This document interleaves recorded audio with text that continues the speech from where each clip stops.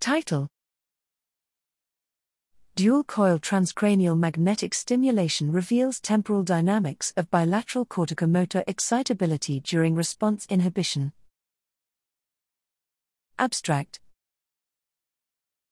A changing environment may suddenly require some parts of a multi-component response to be cancelled, while others continue. Such partial cancellation consistently produces a behavioral delay in the remaining component. This delay may reflect a three-step process of non-selective neural inhibition of all response components, functional uncoupling of components, and selective initiation of the remaining response.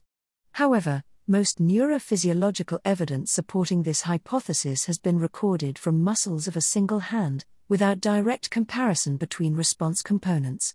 We aimed to simultaneously record, and therefore directly compare, corticomotor excitability, CME, in the cancelled and responding hands using a dual-coil technique not yet applied in this context. Human participants received transcranial magnetic stimulation to both primary motor cortices 1 millisecond apart while performing a bimanual response inhibition task.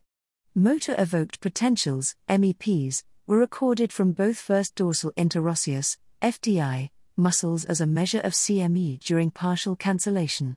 An equivalent reduction in CME was evident for both the responding and cancelled FDI muscles 175 milliseconds after the stop cue during successful partial cancellation. The responding FDI subsequently exhibited an increase in CME above levels in the cancelled hand, leading to the unmanual response. This study reveals, for the first time, the temporal dynamics of CME for both response components simultaneously during a bimanual response inhibition task. Our results provide strong evidence that neural modulation during sudden partial cancellation can be viewed in light of the stop-change framework as a sequential non-selective stop, uncouple and switch, then selectively go process.